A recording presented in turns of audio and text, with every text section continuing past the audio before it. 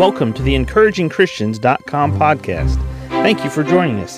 Get ready for today's encouraging truth from God's Word. 2 Samuel 7, verse 1. And it came to pass, when the king sat in his house, and the Lord had given him rest round about from all his enemies, that the king said unto Nathan the prophet, See now, I dwell in an house of cedar, but the ark of God dwelleth within curtains. And Nathan said to the king, Go, do all that is in thine heart, for the Lord is with thee. Many times, simply doing what we know is the next thing we're supposed to do comes down to that. What is in our heart? So what is in your heart that you need to do? What is it that God has placed in your heart to do? And the real question is, what is it that God has placed in your heart to do? And His presence, His power, is with you to accomplish it.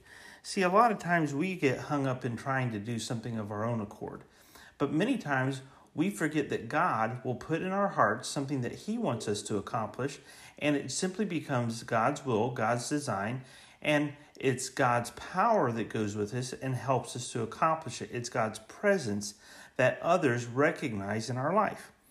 So as you're thinking about today and what it is that God has for you to do, what is it that God has put in your heart?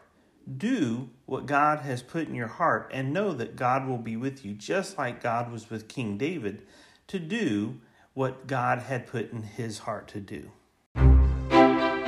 Thank you for joining us today for the EncouragingChristians.com podcast. Please explore our website for more encouraging truths from God's Word.